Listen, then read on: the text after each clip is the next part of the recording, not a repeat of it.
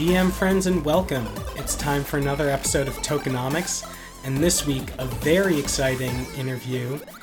We've got industry veteran Sean Ryan, currently the CEO of Aqua, a new marketplace specifically for gaming NFTs. Sean has a deep history across various technology and gaming companies. Many you've heard of, including Sega, Real Networks, LiveJournal, News Corp, and a 10-year stint at Facebook. But he has emerged from the monolith to go back into a startup world and tackle Web3. And today he's here to talk to us about his new venture, Aqua. Sean, welcome to the podcast. Thank you so much for having me. When I hear the term veteran, I have to go back and look when I started in gaming, and I actually had dark hair, not gray hair. But welcome to where we are.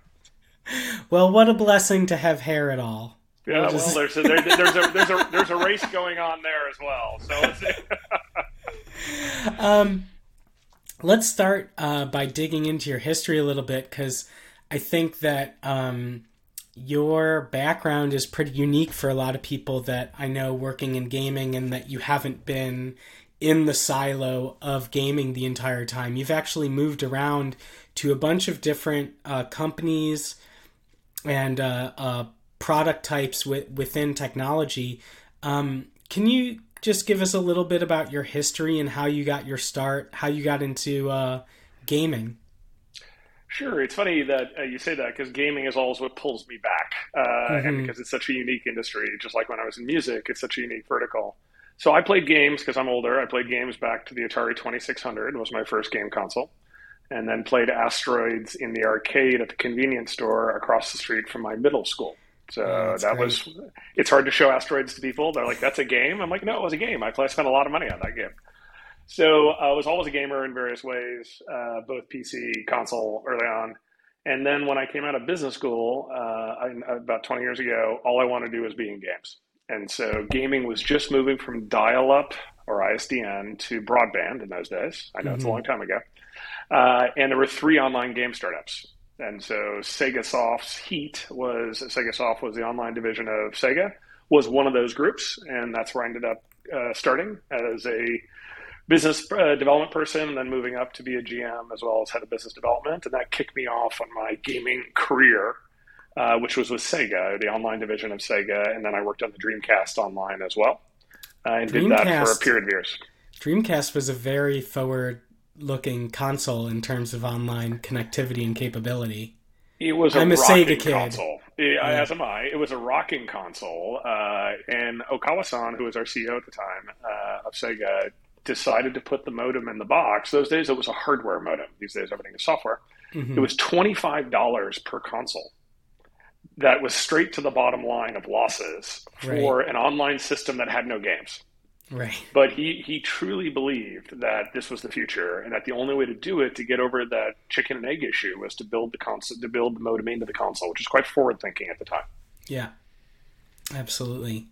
And I mean, he was spot on the. He was. They couldn't sustain online was the future.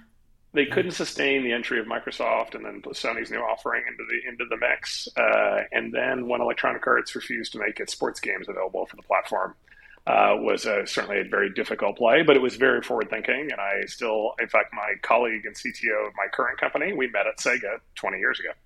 Oh, wow. That's crazy.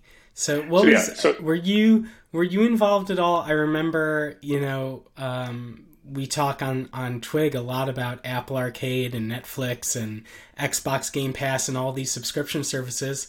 And I remember once upon a time going over to a friend's house where he had some strange device hooked into his Genesis, if I recall. And there was on-demand gaming on the Genesis. Very good memory. It was an attempt. When Sega did so well with the Genesis version, they couldn't come up with the next version right away, the Dreamcast. So they tried to extend the power of the Genesis. They had a Sega CD-ROM, if you remember that. Went from cartridges to CD-ROM, also very forward-thinking. And then they attempted to do a streaming service. And I can talk about gaming on demand, which I'm not a fan of, because for 16 straight years I've been hearing about it. It's always a solution in search of a problem. Cress and I agree on that. They did. They tried a subscription service way back in the day with TCI, I think it was the cable company. And it was just way too early. Like all of Yeah. these things, it was way too early. Super cool, but you need to get the attach rate in consoles, meaning what percentage of your installed base will use it. If you don't build it into the box, you have to get an attach rate, and that often is quite low. Yeah. I remember that being just mind blowing at the time, to be honest, that there was that list and we could Yeah, just play Kid Chameleon. It was fantastic. it's exactly what it was. And it was, like I said, very forward thinking. Many things about Sega were forward thinking, but just way too early. And we see that as common in our business of pushing out technology solutions in front of where the consumer content supply is, consumer demand or content supply. Doesn't mean those people are wrong. It just means they're often early. My colleague John and I, again, you'll hear about again, my CTO, we built an avatar and virtual world company 17 years ago. And as I say politely, that was about 25 years too early. So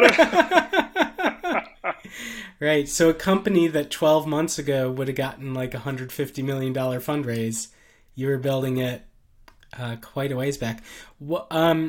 Just can you you've touched on Sega. Before we get to Facebook, what have been some of the other gaming ventures sure. that you've been a part of? Sure. So I was at Sega for a few years. Then Sega fell apart when the owner died, when Okawa-san died, and so I went into music for a long time, and we ran the first subscription music service. So subscription and entertainment on demand has always been a focus of mine. So Rhapsody, which was the first subscription service that had all the music when we used to have 5 labels, launched about 15, 14 years ago, and I ran that, ended up being CEO of that, and selling that to Real Networks. And Mm-hmm. then at that point, although it was a decent outcome, it was time to go back to gaming, or at least go back to online entertainment. And so that's when we started Mies, the teen-oriented avatar, portable avatar and social and kind of virtual world setting. Today we'd call it a metaverse because we'd be able to raise funding much faster. Right. But it was that era of IMVU and Second Life, run by my friend Philip, and there was this era where we all thought everybody's going to be in the metaverse. Right. That was 17 years ago, for those remembering. This is before smartphones. So Yeah.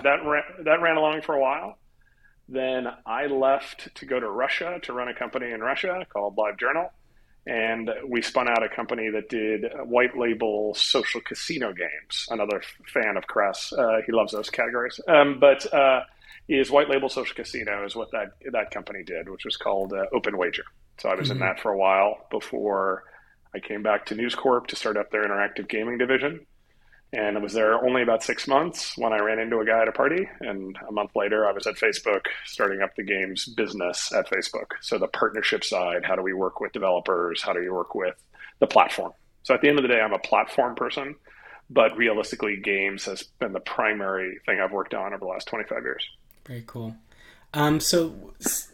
Just a quick shout out. I believe when you were at News Court that my friend John Welch, who ran PlayFirst, that gave me kind of my entry in the I forgot about world that. of startups. But I believe that I became part of acquired News Court. John. I acquired John's company, John and Lee. So Lee is one of my closest friends. John I've known forever. We all met at Sega. We all met at Sega way back in the day. And Lee and I started a company called Two Fish together with a guy named Ed Annunziata, who was the Echo the Dolphin creator. Oh yeah. And Two Fish ended up, the game didn't do well, but like a lot of game startups, we pivoted into something else and became a virtual goods platform that we sold to Live Gamer, which was a payment provider in the space. So I know John extremely well. Saw him 2 weeks ago. He's pivoting to Web3 as everybody is. Yeah. I want to go, since you were in that kind of first wave of metaverse forays, what is your perspective on the current heat, interest level, and kind of vision or lack, buzziness of metaverse currently? So I think the interest heat level is appropriately down versus 6 months ago when it was super hot. My personal view, and I had a long discussions with this at Facebook, obviously with Mark, is we're a long way away from metaverse being a mainstream application, especially if you require a VR device. Right now, when I look at what you could do in a metaverse, it's primarily play games. And Roblox with Dave Baszucki over there, those guys have done a phenomenal job. User-generated content, playing games, and they have 50 million daily active users. That's a lot, actually, by today's standards. 300 million to 250 million, 300 million a month. all playing games, mostly teen and slightly later teen. When you look at other metaverses currently, it's not clear what you should do in them. Mm-hmm. So should you be going to concerts? Should you be doing distance learning? Should you be educating yourself? Should you be chatting? It's still unclear. And so when John, my CTO, and I looked at what to start or what to move into when we left our jobs, we looked at metaverses again because the obvious move was to resurrect our old company. But my feeling is that pure gaming is going to be how the next 300 million people come to crypto and really have an enhanced experience, where I think metaverses are still 5-10 years out in terms of mass adoption. When I say mass adoption, I mean hundreds of millions of people, not necessarily billions, but mass. Right. You mean an application that's used by normal people, not just people who consider themselves gamers as part of their core identity? No, I would say, it's a good question because we talk about it for Web3. I actually think, so if you think about the gaming universe today, it's roughly 3 billion monthly users play either console, mobile, or PC games on a monthly basis. It's probably 3.2, but let's call it 3 for math. So what percentage of those do we think will move to a Web3 game or other types of metaverses in the next 3 years? My view is it's probably 10%. It's 300 million people. And people think that's an enormous number, and my view is it's a small number. It's still the early adopters who put up with technical challenges, who are primarily core gamers and mid-core gamers, who can put up with some of the friction in today's world. But 300 million is less than I had at Facebook 10 years ago on a desktop gaming platform. Right. So think about those numbers. 300 million is roughly the size of Roblox. Do we think that the entire Web3 gaming business can get to the size of Roblox in 3 years? Absolutely. But we're only at about 3 million right now MAO, so it's got to come up a lot. So I think metaverses just have more challenges. I think gaming, especially the ownership aspects of Web3, are much more applicable to today's gamers, not necessarily match 3 games played by people in Indiana. Yeah, exactly. I think that's that's 3 billion. That's when you get to that. The 300 million can easily be core and mid-core gamers. Yeah, there's billions of people who play games every day. My mom probably clocks more gaming hours than I do many weeks, just you have more Fish children. I have more with 7, 5, and 2. If I can get 20 minutes to play Vampire Survivors, I'm a pretty happy guy. So I've had a rule for my entire career, which is I limit myself to 1 hour a day, but I try and play 1 hour a day. And I delete the game after 10 hours. Got it. And it's painful because you end up playing a lot of bad games, but otherwise I'll just get obsessed and just play that one game. And my business is about playing a lot of games and understanding the game loops and the revenue mechanics. But, it's funny, we talk about gaming. My wife, I've been married 25 years, mocked me for years about gaming. And I've been in gaming the entire time. And finally, I'm like, you're a gamer. She's like, no, I'm not. I'm like, you play Wordle every day. Right. You have 2 separate WhatsApp groups to discuss the Wordle, one with your colleagues and one with your friends. How is that not gaming? Right. Yeah, I think there's a difference between considering it like a core part of your personality versus being someone who plays games. The world plays games, especially as we've put supercomputers in everyone's pocket and made them free and easy to access. And I think the next few years of crypto, of Web3 gaming, will be more about the core, about those who play, who really identify with games. And that's a big audience. That's hundreds of millions of people. It's not necessarily billions, but it's hundreds of millions of people who are effectively power users, what we sometimes call whales. And so power users are quite lucrative, and they will move quickly from free to play into play to own. Yeah. Yeah, my thing, just to kind of put a bow on Metaverse, I feel like so many people have been inspired by these great works of fiction like Ready Player One and Snow Crash. And the thing that I observe in my life is that, yes, people want immersion and they want human connection, but they also want high levels of convenience, right? Correct. And so Instagram brings people a lot more of what I think that we imagine that they want out of a metaverse than if every time I played Call of Duty, I had to walk into a physical lobby and then choose which loadout room to go in. The more you make things like the real world, and the more time anything takes, kind of the worse you make it. in a I certain think way. over time it will get there once Yeah. it's such an obviously better experience than what you Hmm. have. And I look for that future. I think Meta is making the right call. I just think it's further out. Yeah, I and think the idea. they can So invest forever. So yeah, and so my brothers and I all like soccer, and we should be able to on the weekends all get together, put our VR headsets on, all be on that mid yard line, and all have the best view of Chelsea, Barcelona, and be able to do that today in three different cities. And yet we can't do that yet, let alone right. do other things. So it will come. I'm not against it. I'm 54 and I don't have 20 years again to wait. So Right. What you spent 10 years at Facebook. You were the director of games partnerships and then the VP of platform partnerships. And Mhm. I imagine that your work, if I think about my work as a game creator, I've created free to play games on Facebook. I've created instant games on Facebook. I've been part of games that have spent tens, if not hundreds of millions of dollars advertising on Yep. Facebook and the related ad networks. Like, I think Facebook, even if you don't think of it that much on the developer side, once you at least understand the marketing side of it, like, Facebook is a major player in the games industry, not to mention their forays into streaming. Mhm. So very curious kind of like what your roles was within Facebook and kind of what it's like, what a giant platform corporation like Facebook, kind of how they view us, the developers out there who are making games and advertising games on their various platforms. It's a great question. I think it comes and goes depending on what developers do on the platform. So when I first joined, it was a desktop platform. There was no mobile. And games, when we went public, games were something like 23% of all of Facebook revenue.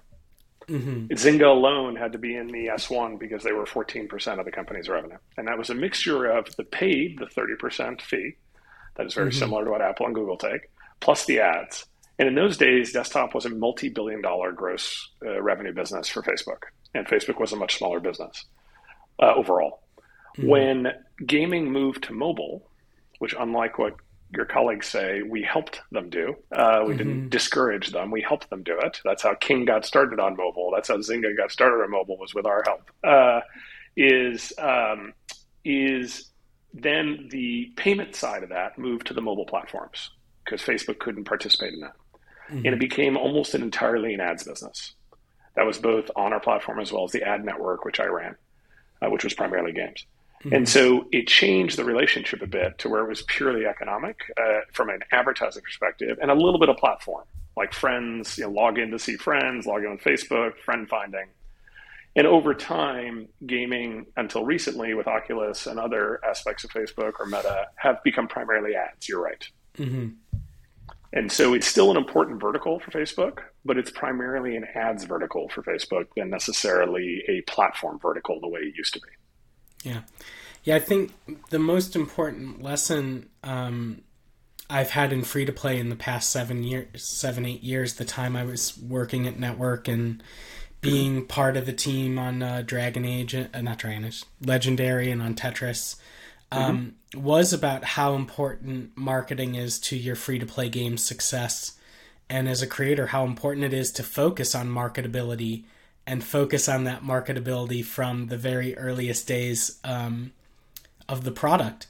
I mean, on it, like the thing that I'm incubating now, I can't say much about it other than Mm-hmm. that marketing was my day one consideration. Oh, One of the most important reasons I partnered with who I partnered with was because I thought they would give me a marketing advantage in what I'm doing. It's like, it's absolutely critical in today's age when just the world is awash in games that you can play for free on any device that you own. I think that's very forward thinking of you, especially for Web3. In Web3, what we've noticed at Aqua is that there seems to be a build it and they will come mentality. That Mm-hmm. I have fewer discussions about user acquisition than I've ever had. Mm-hmm. And it's surprising to me, even at our relatively early size, we have a variety of game developers coming to us saying, can you launch our game? Can you help publicize our game? Can you help market our game? Because the tools that exist in Web3, including Facebook and Google, are not as effective as they were in Web 2. The conversion rate through the funnel is different. The targeting mechanics are different. And so people are going to have to, developers like yourself, who you've already thought about this, are going to have to be a lot more thoughtful about how they market their game. Merely saying I've got 10,000 Discord followers and people follow me on Twitter is not a marketing strategy. Right. And so it is a bit about hype, and that's part of life today, and pre-sales and things like that. But it's also just, to your point, what are the channels I'm going to use to get my game in front of people? And it has to be a multi-level channel strategy where formerly you could just go to Facebook. Yeah. And so Facebook's still a good alternative, but it can't be the only one. And especially given the friction in today's system around wallets, when you drop through an ad funnel and at the end of it, you lose 90% at the very bottom because they have to install a wallet, that's tough. That kind of makes the overall top of the funnel mechanics quite hard. That is getting fixed over time with better wallets, but it's a very different marketing approach. Brand will help, of course, if you have an established IP. But just in general, people are going to have to be a little more thoughtful about the UA, the user acquisition side of the business, than what I've seen from most Web3 developers. Yeah. It's it's part of what makes it so exciting, which is the blue ocean and the number of possibilities, is also what makes it so frustrating that not a week has gone by that every week I think, oh man, I wish X existed to help me build and market my game. That would be a giant business. And then I think, oh, I should build that. And then it's like, no, but do I want to build this type of ad network or ad technology? Do I want, is that my specialty? I want it to exist, but it's, there are so many possibilities in this space. Anyways. I agree, by the way. Yeah. Everybody's starting to rebuild Web 2 into Web 3, and it turns out that you need a lot of that, whether it's targeting or CRM or ad networks. I know we don't like to use the term ads in Web 3, but how you acquire users is all going to have to be rebuilt. But I'm feeling good about the new startups I'm seeing in the space. Yeah. So that kind of brings us to Aqua, which you are the CEO of, which is a NFT marketplace specifically for gaming NFTs. Can you tell us about the founding of Aqua and its mission and how you got involved in it? Sure. Aqua was founded by the three guys who run Digital.xyz, which is a Web3 investment fund. And along the way, as they were investing in Web3 companies over the last couple of years, one of them is the number one holder. His name is Oshiny on Twitter. He's the number one holder of NFTs in Gods Unchained. It's 324,000 NFTs. Wow. And along the way, he realized how frustrating it was to buy and sell at scale. He just didn't feel the marketplaces like OpenSea and others, although very good, were not built for games. They were built for art. And there's nothing wrong with that. It just wasn't his audience. So they spun up through contractors and some other help. They spun up a prototype of Aqua, which was to be a marketplace for gamers by gamers. And the reason we feel strongly about this is the context you provide around gaming objects is different than around art. Any marketplace can provide price over the last 2 weeks. If all you care about is price, you should get that anywhere. What we know in gaming, you're not there to buy and sell to make money necessarily. You're there to play and have fun and compete. You need the context around that asset. Why should you buy it? How will it help you? What card can you play it with? What other asset can you combine it with?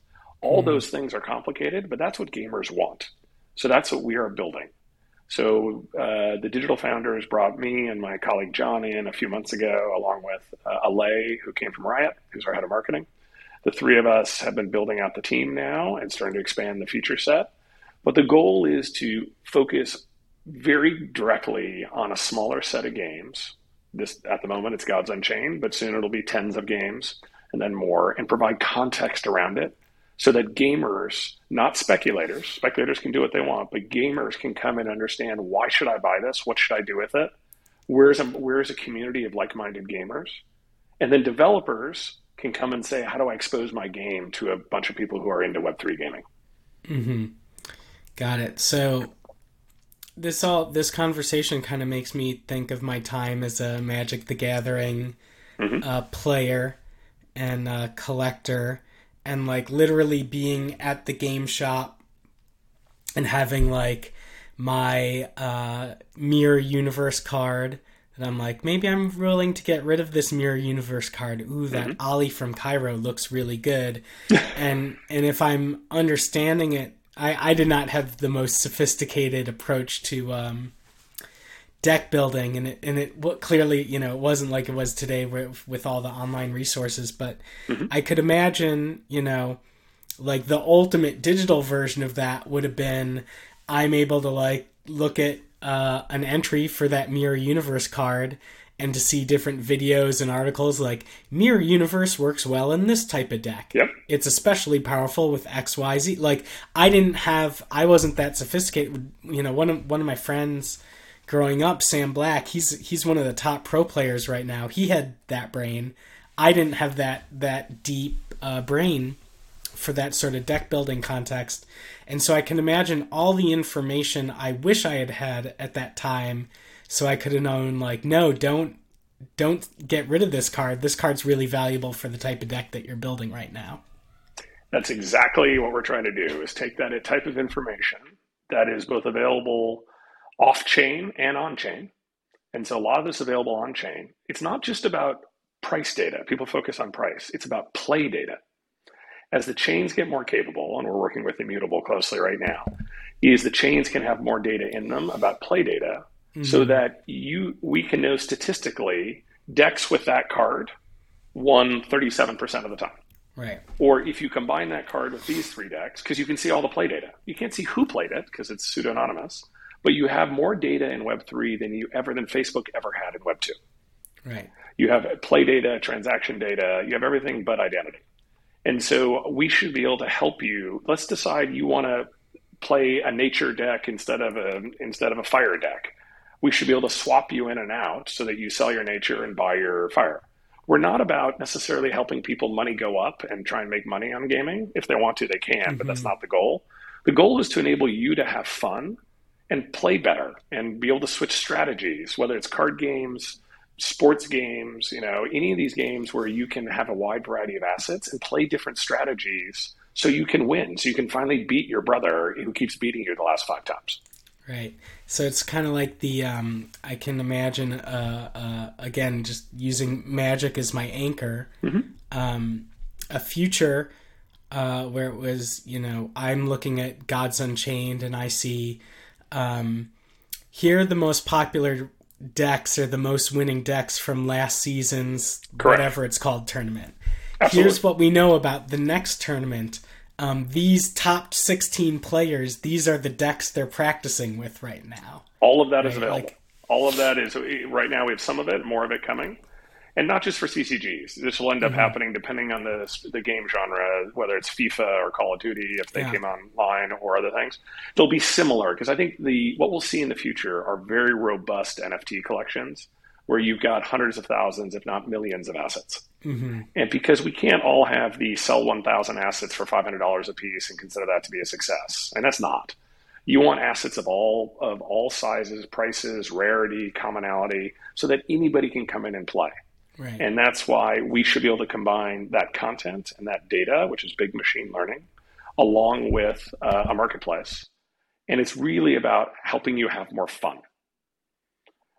In the early days, it'll be power users, because we think the early users will be core and mid-core. So we definitely have features to enable you to buy more decks at a time and fill out decks and do things like that. But over time, obviously, we have to apply this to many genres. Yeah. Yeah, as an example, like if I hop into Fortnite, right, or Call of Duty, I don't play a lot of multiplayer first-person shooter games. I'm normally a single-player, linear campaign type of person. As am I. And so when I jump into Fortnite and I get a kill and then a gun is sitting on the ground, I have no idea if that gun is better than the one I have. Or, within the tournament, within that match, I don't have the time to look away and look it up, right? I either need to know those things or I need to study up beforehand. But pretty much any multiplayer game or a game with a competitive format, I can even just think of the weekly events that I was a part of running on Legendary Game of Heroes, that they're still running those events today, and the top guilds in the game spend a lot of time amongst each other strategizing what the best deck strategy is for the next event. And because those are if kind of synchronous single player stuff.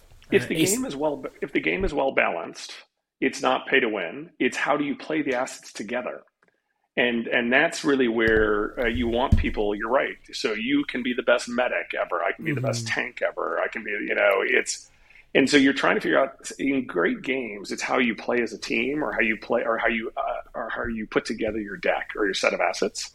And you shouldn't have one winning strategy only. The game, if made correctly, has many ways to win. And that's what we want to encourage. We want people to be able to try different ways to win and have fun and compete. So what convinced you that it was the right time to jump into Web3 gaming? I mean, it sounds like from your history, you've been on the forefront of a lot of things, and you've also been too early on a lot of movements in a way that I could imagine that you could walk away from those experiences with Mies and with Sega and others and think, maybe this time I'll wait for it to mature first instead of jumping in too early. Or I could understand having a lot of trepidation with entering Web3 right now just because of the history you've had. So what convinced you about that this was the time to join Web3? What got you excited about it? So first and foremost, it's a great question because my wife asked me that a lot. So are you too early again? Right. And my colleague John and I, my CTO and I, were just having the same conversation. You want to be early enough that there's still opportunity. So the best way to look at this is if Zynga and Facebook started free to play in the West on a desktop 12 years ago, Take-Two and EA just bought large free to play companies in the last 6 months. So let's call it a 10 to 12 year gap right there between the major players. Activision was earlier with King. Yeah. But when you look at this thing, what do I think? I think that first, digital asset ownership is a natural. There's no other way around that statement. People who've played for thousands of hours in a game should own their assets and have more flexibility about what to do with them. We're not asking them for new behavior. This is free-to-play behavior. You just get more flexibility with your assets. There's no loss. It's all win, especially for core gamers. So that is first, are we asking people to do new behavior? No. Two, are there any examples of this working? And my friend Brock started a company called IGE 17 years ago that allowed you to gold farm in China on World of Warcraft and sell your assets on eBay, sell the accounts. It raised a bunch of money, was very successful, and then collapsed due to fraud, terms of service issues. Right? There are lots of problems. But it showed the demand. The demand is there, just like Axie Infinity showed the demand. So we're not asking to create demand. This is a natural instinct that gamers want. Then the second thing is how long. And when we looked at it, our best bet was the better games are going to start hitting next year, and the wallets will continue to improve. So we're looking at a 3-year journey here, not a 12 or 15 or 20. I don't think it's that far out to get to what I think is 300 million people at the end of 2025. I feel very good about that. We need better games, we need better wallets, and overall less friction in the ecosystem. All of that is being worked on. Got it. And with Aqua, you and your partner, it sounds like, stepped into a company that already existed. What attracted you to Aqua? What convinced you to take the CEO role? And why were you the founders that was the way to attack the market? Yeah, the founders, one, are great. They're Web3 native. They know more about Web3 than I do. They grew up with they own Bored Ape Yacht Clubs and CryptoPunks and things like that. So they're now on the board, but we still obviously talk all the time. So advantage from Web3 native founders. Two, a $10 million seed round from Steve Cohen. So nice. Money in the bank. So, and then third, a prototype / alpha, let's call it, that we thought had good bones. That have been built by a set of contractors and consultants from a firm called the GP, who are great. And we could take that and accelerate it. So it was really about time to market with the right circumstances around advisors, money, and not starting from scratch. Now we're hiring our own teams and accelerating feature development and expanding the number of games we support, making it work better on mobile, all the things you do when you run a business. Got it. Now, there are a lot of marketplaces out there, OpenSea, Immutable, Magic Eden, Fractal, Binance, and that's just naming a couple. There are many more. What will Aqua bring to the table to differentiate itself? What is going to make Aqua so attractive to players? Yeah, the good news is most of us know each other because we're all been in and out of games and in these marketplaces. We all know each Yeah. other. So what I'd say is first is you have to make the bet that a gaming focused marketplace in the long run will be better than a general marketplace. And I used to run the Facebook marketplace, the largest marketplace in the world. So I'm familiar with how marketplaces work. And what happens is verticals that are profitable tend to be carved out. So autos, you used to get a car on Craigslist. Now you go to one of the 10 Craigslist. Now you go one of the 10 auto sites. You used to Hmm. rent your apartment on Craigslist. Most people now go to apartments.com or things like this. This is the natural transition that happens in marketplaces. Big general marketplaces eventually give way in certain verticals to specific marketplaces. We believe gaming is a big enough a big enough vertical for NFTs because they have utility. It's a natural form for gamers to use that eventually most gamers will go to a gaming marketplace versus a general marketplace. So that's the first bet. Hmm. Second bet is when you look at the marketplaces, it's so early, no one knows. It's, in terms of how you'll differentiate, there's very little IP you can protect in this. It's about running faster, hiring the right people, executing well. And so it's early. I'm really happy with our progress in Gods Unchained. Right now, none of the marketplaces are competing with each other. Everybody's listing everywhere. Everybody is trying to wander around and buy in different places. I would say right now, we haven't seen significant differentiation just because it's early and many of us are platform specific. So we're immutable only for the time being. Fractal is Solana only. Magic Eden is currently Solana only, but probably expanding to Ethereum. It's you see different. That will change over time as we all compete across the same platforms. But for right now, it's just too early to worry about competition. In fact, a lot of us talk occasionally and exchange notes just because we have common problems like what's your wallet strategy? How do what are you seeing from, this game, that type of thing. So it's really this phase of growth is what I call the co-opetition phase. And this Hmm. is true in early stage markets. I've seen this in multiple cycles. It's one of the few advantages of being old is that in early cycles, people often cooperate at some level to make the pie bigger than necessarily all going after each other. It Hmm. doesn't mean we spend days together talking tactics, but in general, we're about growing the pie. How do we get more consumers, more gamers buying and selling NFTs? So I love seeing new entrants like Sweatcoin or Steppen. People don't think it's a real game or a real whatever. I think it's bringing new people into the Web3 marketplace, and that's awesome. I think, Gabe Layden coming in from Machine Zone, who I obviously knew very well at Facebook, again, comes in with his own style, his own approach, and it's great. It's one way or the other, we need to expand the definition of Web3 gaming, the genres, the games, the people. Yeah. How did you choose Immutable as the first chain to support for Aqua? Well, the practical reason is the prototype was built on it. So it was Hmm. it was originally built on Axie Infinity as a better front end Axie Infinity because our founders were early members of Axie Infinity, early gamers. But Immutable, as it came along, what I'd say is Immutable being Ethereum compatible and being heavily gaming focused. Again, we're about gamers, and we want partners who are about gamers. Not because we're anti other things, it's just that we think gaming is going to be the biggest NFT market in the world, and we want our partners to be specifically focused on making a better gaming experience, just like we are. And Immutable with Robbie and who's the CEO and gang they're heavily focused on games. They do almost nothing else. And so they started as a game studio and then morphed into a protocol. And so that's why Immutable, as a highly performant Ethereum compatible chain that has a good traction with upcoming game companies, it made sense to start. We will add other chains just as they have other marketplaces. But I think what we look for is where do we see games getting traction with protocols and how do we make sure we're supporting the ones that matter? And so far, I think you've got 3 games you support. Is that right? It's just Axie, which is more of a legacy one. That was a test, and it's really Gods Unchained and Guild of Guardians. We'll start to add more games in Q4. But for us, it's really get the team in place, build out our infrastructure and our analytics, and then be able to scale as we head into 2023, adding a whole new set of games to the platform. But we like to go deep on our games and we support them. We think that's important to be able to not just throw it up there and have 500 games up there. It's actually important to be able to go deeper so that power users come in and say, these guys understand this game. They understand what I'm looking for.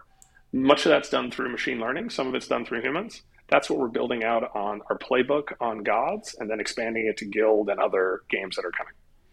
Got it. So it sounds like the phase of life you're in right now, you sort of stood up the first version of the marketplace, and now you are adding to the tool set, adding to the feature set, making it more of the marketplace you want it to be, in order to have the tool before you bring on more developers and Correct. more titles. Got it. We meet with developers all the time, both chains and developers, and I'm really excited about the state of development. But for us, we want to make sure that we've worked out all the kinks on our current system before we start expanding.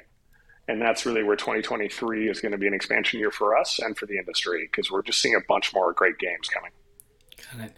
So next year, what sort of developers will you be looking for, and what sort of phase of life will you of games are you going to be looking for? Are you going to be looking to break games on Aqua? Are you going to be looking to onboard the 10 most popular games on the Immutable protocol? Kind of where's the... So we'll start by expanding the upcoming Immutable games, because the nature of how we differentiate is giving you play data that turns into actionable insights.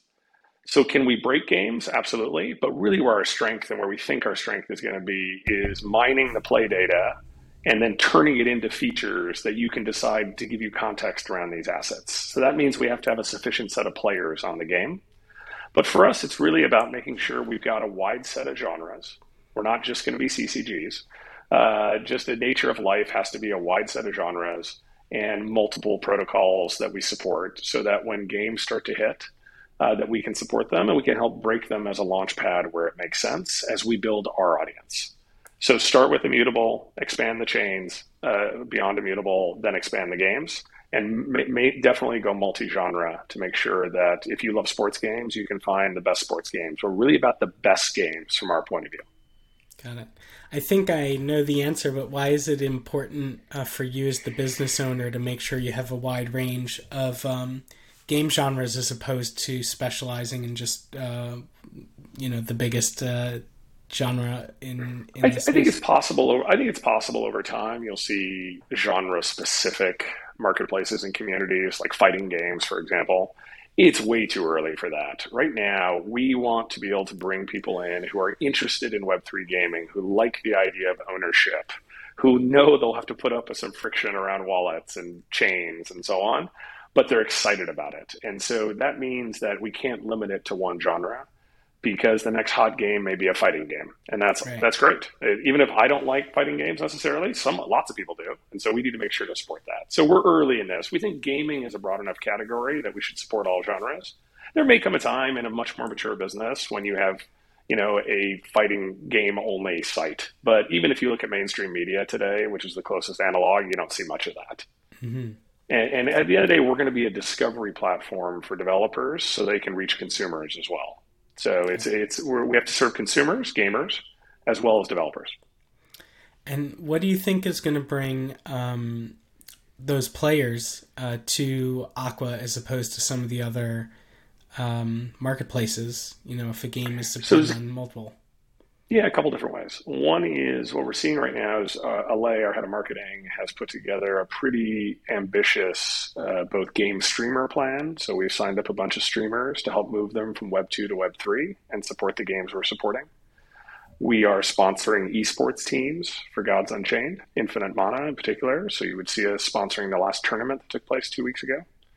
And we're working closely with the game developers and protocols themselves to make sure that they reference us in their games. At the end of the day, game developers shouldn't be making their own marketplaces. They're not good at it. They're great at making games, which is different than being great at making games marketplaces.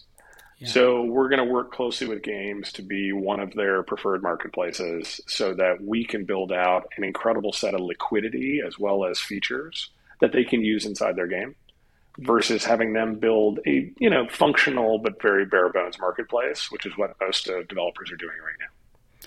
Yeah, the UI UX challenge on that is no joke. I mean, I've been a part of helping design different, even just if you think about your in-game inventory they can get really complicated real fast.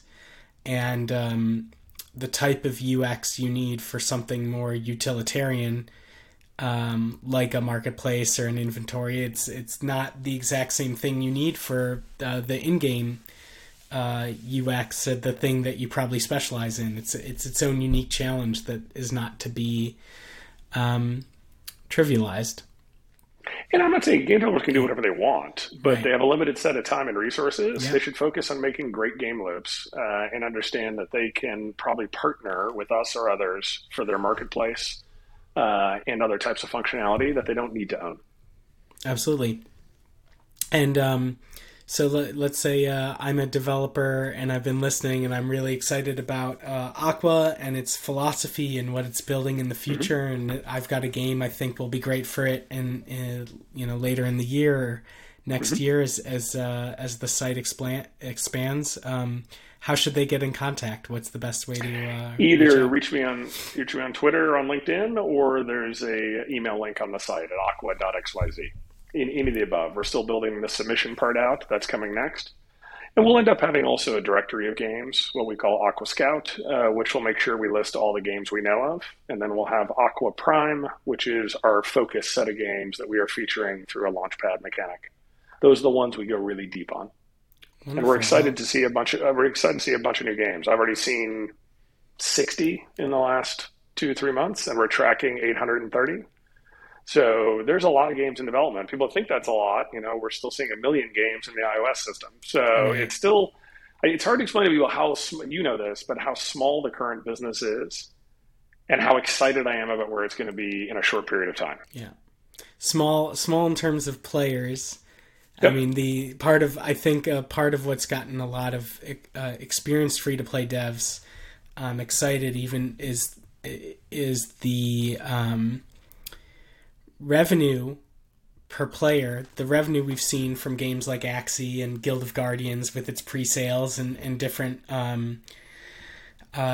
games in the system. It points to real demand, and it points to a real desire by players to own their assets. And so, yeah, absolutely. Like there's a big reason why I jumped to Web3, and it was because of the Wild West nature and the ability to compete. Like the jankiness also creates a lot of opportunity, just like we said earlier. Absolutely.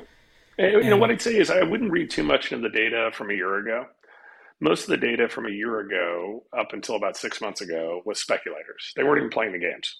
They're just buying the assets and hoping they would go up and selling. Yeah. That's fine, but it's not a sustainable business for anybody. Then ETH collapsed along with everything else, which is bad for crypto but doesn't affect gaming in the short run. And now it's really about power users, about gamers. And I think we'll still find pretty healthy ARPU. I think you'll end up about 2x the average based on the fact these are core and mid-core gamers. And we're seeing people right now do hundreds of transactions a day. Mm-hmm. Wallets. We're seeing wallets, not people. But and so we're seeing that type of behavior right now. And so I'm excited about it. But we need to get some better games. I'm excited for what you're working on. And we need the rest of the ecosystem to get easier to use. Yeah, absolutely. Well, hopefully I can deliver one of those better games in the future and get onto one of those tracking sheets on Aqua. Perfect. We're looking forward to it. Wonderful. Sean, thank you so much for coming and talking about your history and sharing the future of Aqua with us. And if nothing else, this has really made me want to play some Soul Calibur on the Dreamcast, which maybe I'll do later That's week. Awesome. I appreciate it. Maybe dig up some Choo Choo Rocket. That would be fun. You are going back. You are a Sega boy. All right, you are a Sega boy. I'm going to have to update my Twitter handle. Verified Sega boy. When I first went to Rhapsody, I brought along the Japanese version of Dreamcast because it wasn't released in the US yet. So that was really, you had to get through the Japanese settings, which was not easy, but we still played a lot. Awesome. That sounds like fun. All right, Sean, thank you so much for your time. Hey, thank you. Appreciate it. Talk to you soon.